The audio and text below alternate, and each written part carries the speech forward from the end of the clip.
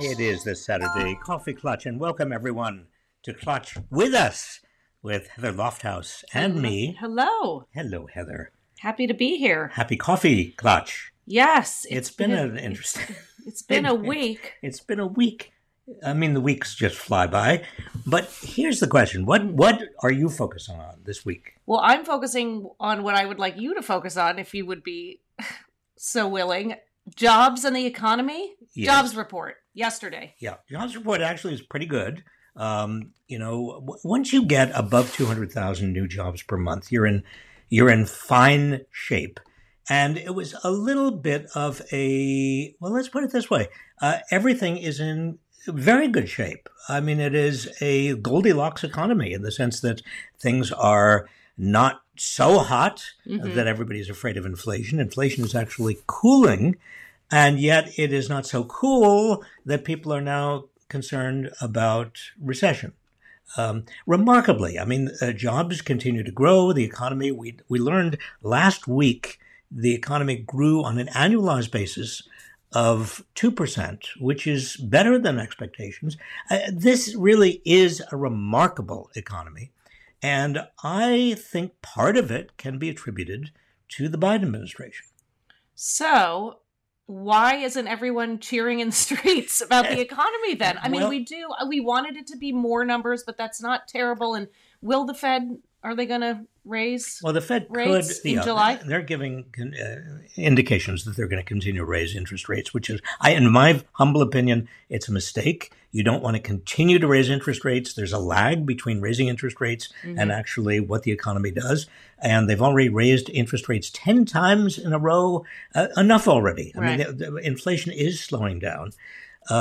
I was interested, Heather, I don't know if you caught this, that the International Monetary Fund, which is not known for their radicalism, they did a report a couple of days ago in which they found that much of the inflation, now they were talking about Europe, Right. but it's many of the same corporations. Right.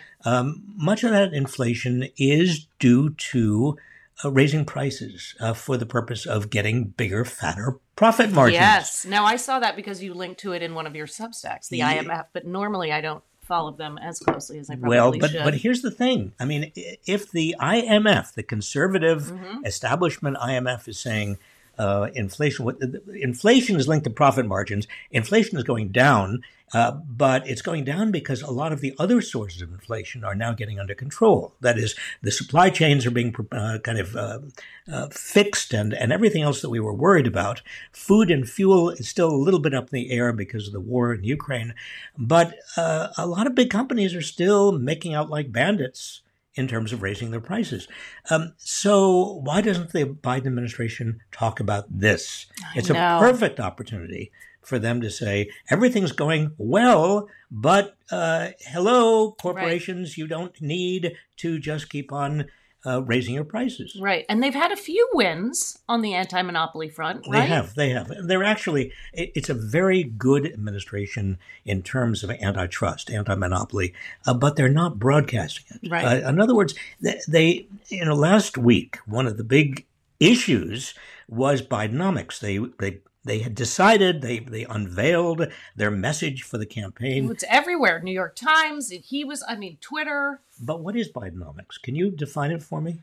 Well, it's positive policies that are happening that are really benefiting a lot of people who don't know that it's benefiting the people. Heather, that's the exact problem. I mean, when you and the Democrat, this is the perennial Democratic capital D disease.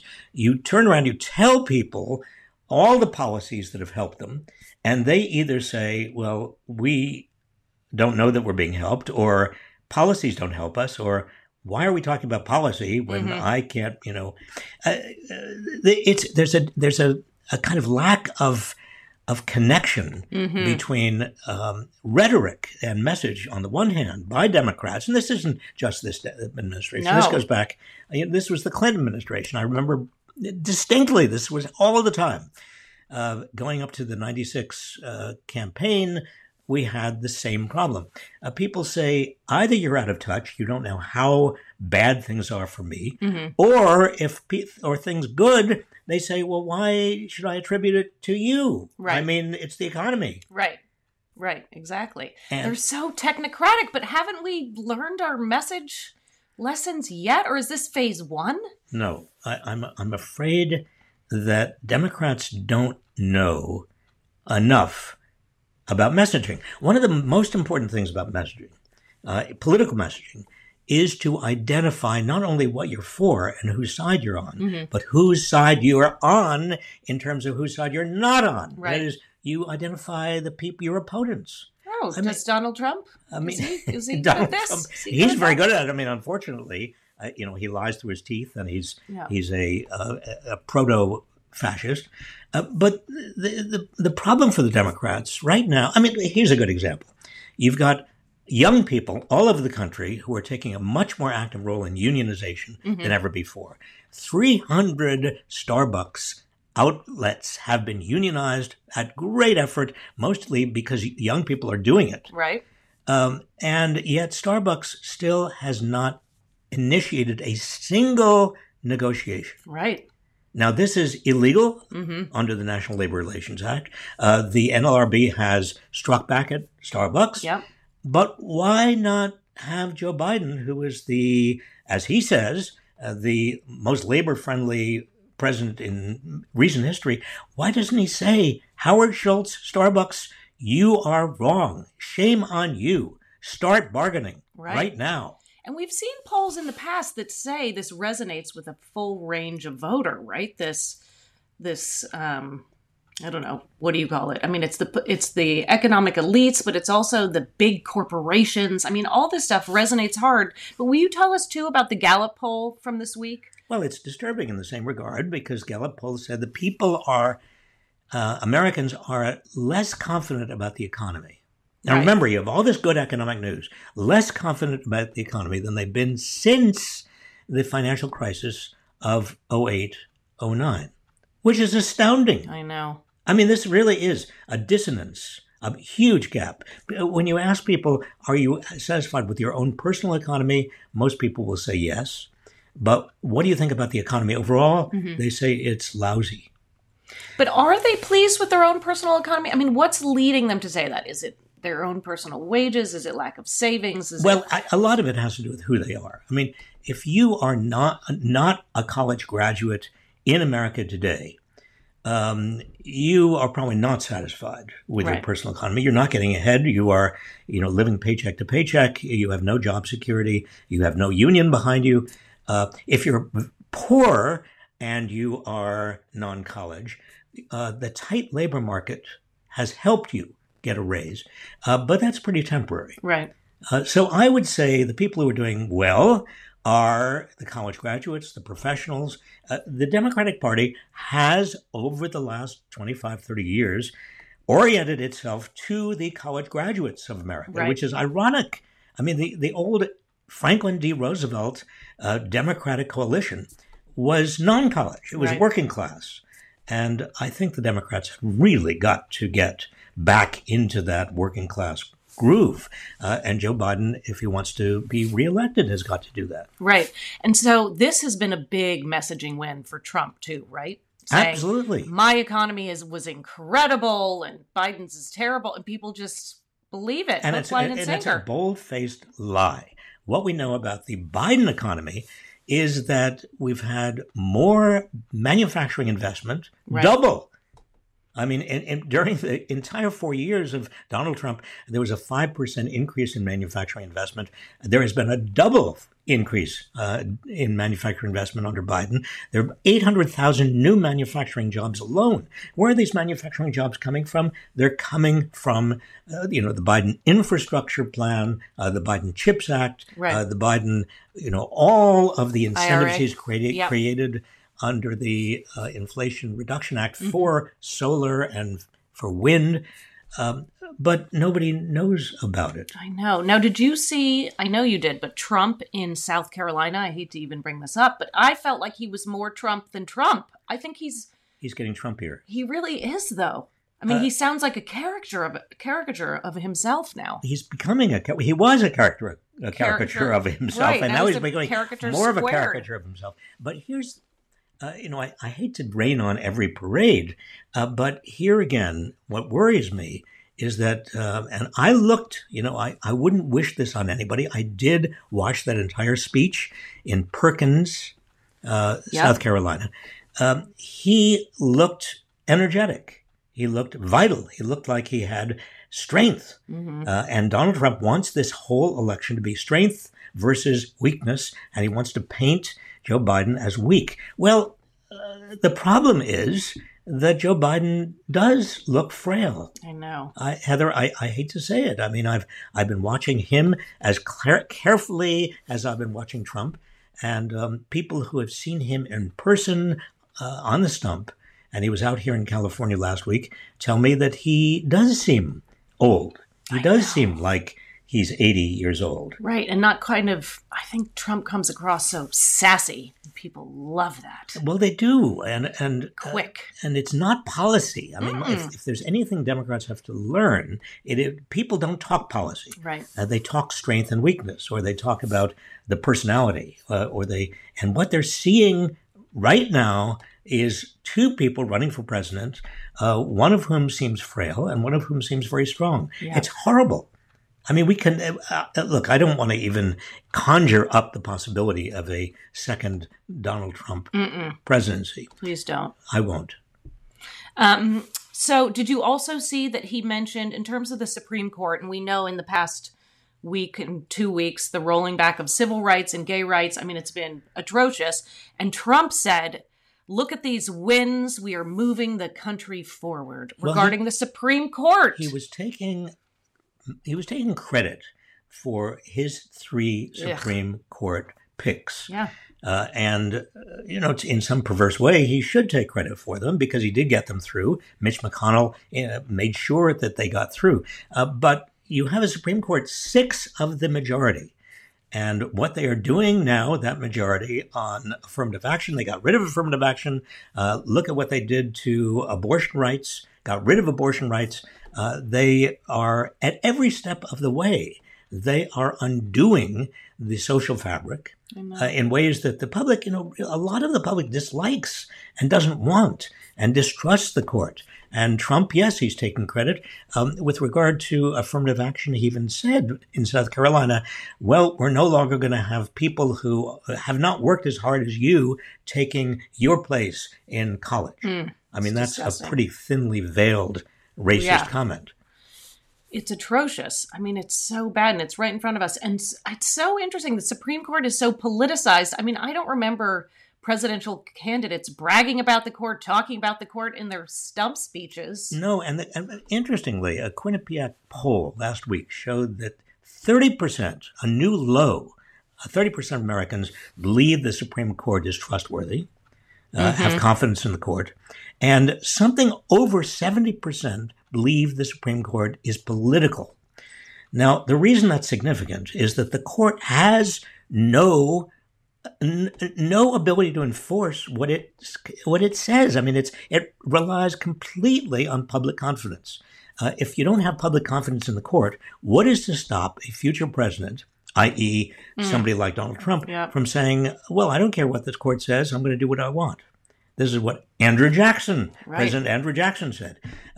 And the court has got to maintain public trust, public confidence. This court, under John Roberts and under, with all of these 6 Republican, majority reactionaries, is not maintaining public confidence. So we need reform. I mean, that's the answer, right? I mean, we've gone down this path. Here we are. And the easiest reform, I mean, some people say you pack the court. Right. Well, yes, you can try to do that. Franklin D. Roosevelt tried to do that in 1937. It was not very successful.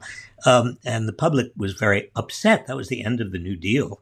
The other thing you can do is to, if Congress ever got around to it, if there was ever a Democratic Congress again, when there is, you could simply say, look, the Supreme Court is not going to be forever. Once you get on the court, you are not going to have your job forever. Right. The Article 3 of the Constitution says, yes, judges keep their jobs for good behavior. Where's as your long as they're good Constitution? behavior. My Constitution is over here. The Article 3 says, I have it right here. Right here. Let's see. Is that one of your dog-eared pages? Yes, it is. No, there it was. Article 3. There Everybody, it is. you have one, Page right? 12.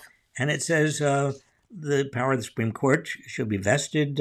Judges shall hold their offices during good behavior. Here we go. With behavior capitalized. Capitalized is the operative word. But my point is that you could give them life appointments in, just as the Constitution says, but they don't have to be for life on the Supreme Court. Right. They could rotate into the Court of Appeals, and you could have an 18-year term for a Supreme Court justice, which strikes me as fair. That, on balance, would give every president a shot at 2 Supreme Court justices. I mean, good. Right? I'll sign the petition. Okay, good. Let's do it. So in other news, Elon is kind of, God willing, crashing and burning, and Mark Zuckerberg... You are nothing but a font of positive, exciting villains. News. So Zuckerberg and Instagram, Meta's the parent company, but Instagram launched Threads this week, and people rushed to download it, and everyone's so excited. I think you're being sarcastic. No, I think, a little bit. But Elon, they're going to fight. They're going to fight this out. Well, that's different. Competition is one thing, but when you go into the ring, people have heard this, right? There's actually a cage fight but Zuck is he's been training. Yes, and this will be interesting. And Musk thinks it's not going to happen. Why? Can I just step back for a second? We have in this country how many millions of adults? 200 plus? I thought it was about 300. Maybe it is. Million. Hold on, I'll Google it. Okay. You're Googling adults it? in the U.S. Does Trump count in that count? No. Even take Trump out. Okay. So you've got -1. A huge 266 million adults. Yeah. Now, out of 260 million adults in the United States, we have running for president one person who I think is very good, but he's very, very old and frail, and another person who is at the head of the Republican pack who's a sociopath. A sociopath. Right. And then behind them, challenging them in the Democratic Party, you've got a total nutcase who has a famous name, but he is Kennedy. Completely crazy. Right. And then you have a governor from Florida who's a fascist. Out of all of these people, how did we get these? And then the heads of American business, the two most, popular and richest and most well-known heads of American business. One is a complete nut job. Right. And they're Elon. And they're going to fight each other in a cage fight. I know. Did you hear that Jack Dorsey endorsed Kennedy? Yeah. Interesting. Jack Dorsey, the previous Twitter. head of Twitter. But so what is... Well, but my general point is the leadership. What leadership? Exactly. What's happened to this country in terms of our understanding of leadership? How can it be that out of 360 million adults... I took your leadership course, by the way. You did. You got an when I was your grad student. A-. Can you teach us all? I would love a version of that. I'm going to do on that. Substack. I will do that. Ooh, put it in the comments if people agree. Yeah. Oh, we need it. The nation needs it. Okay, what else? I don't know. It's cold here.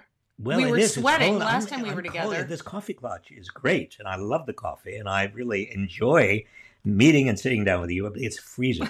It is freezing. And there have been record highs. It really is scary. But San Francisco, Berkeley, we're now in Berkeley, California. Mm-hmm. And, do you remember what Mark Twain, Samuel Clemens, once said? He said he's never been as cold as he's never had as cold as winter as a summer. The coldest winter I ever spent was a summer in San Francisco.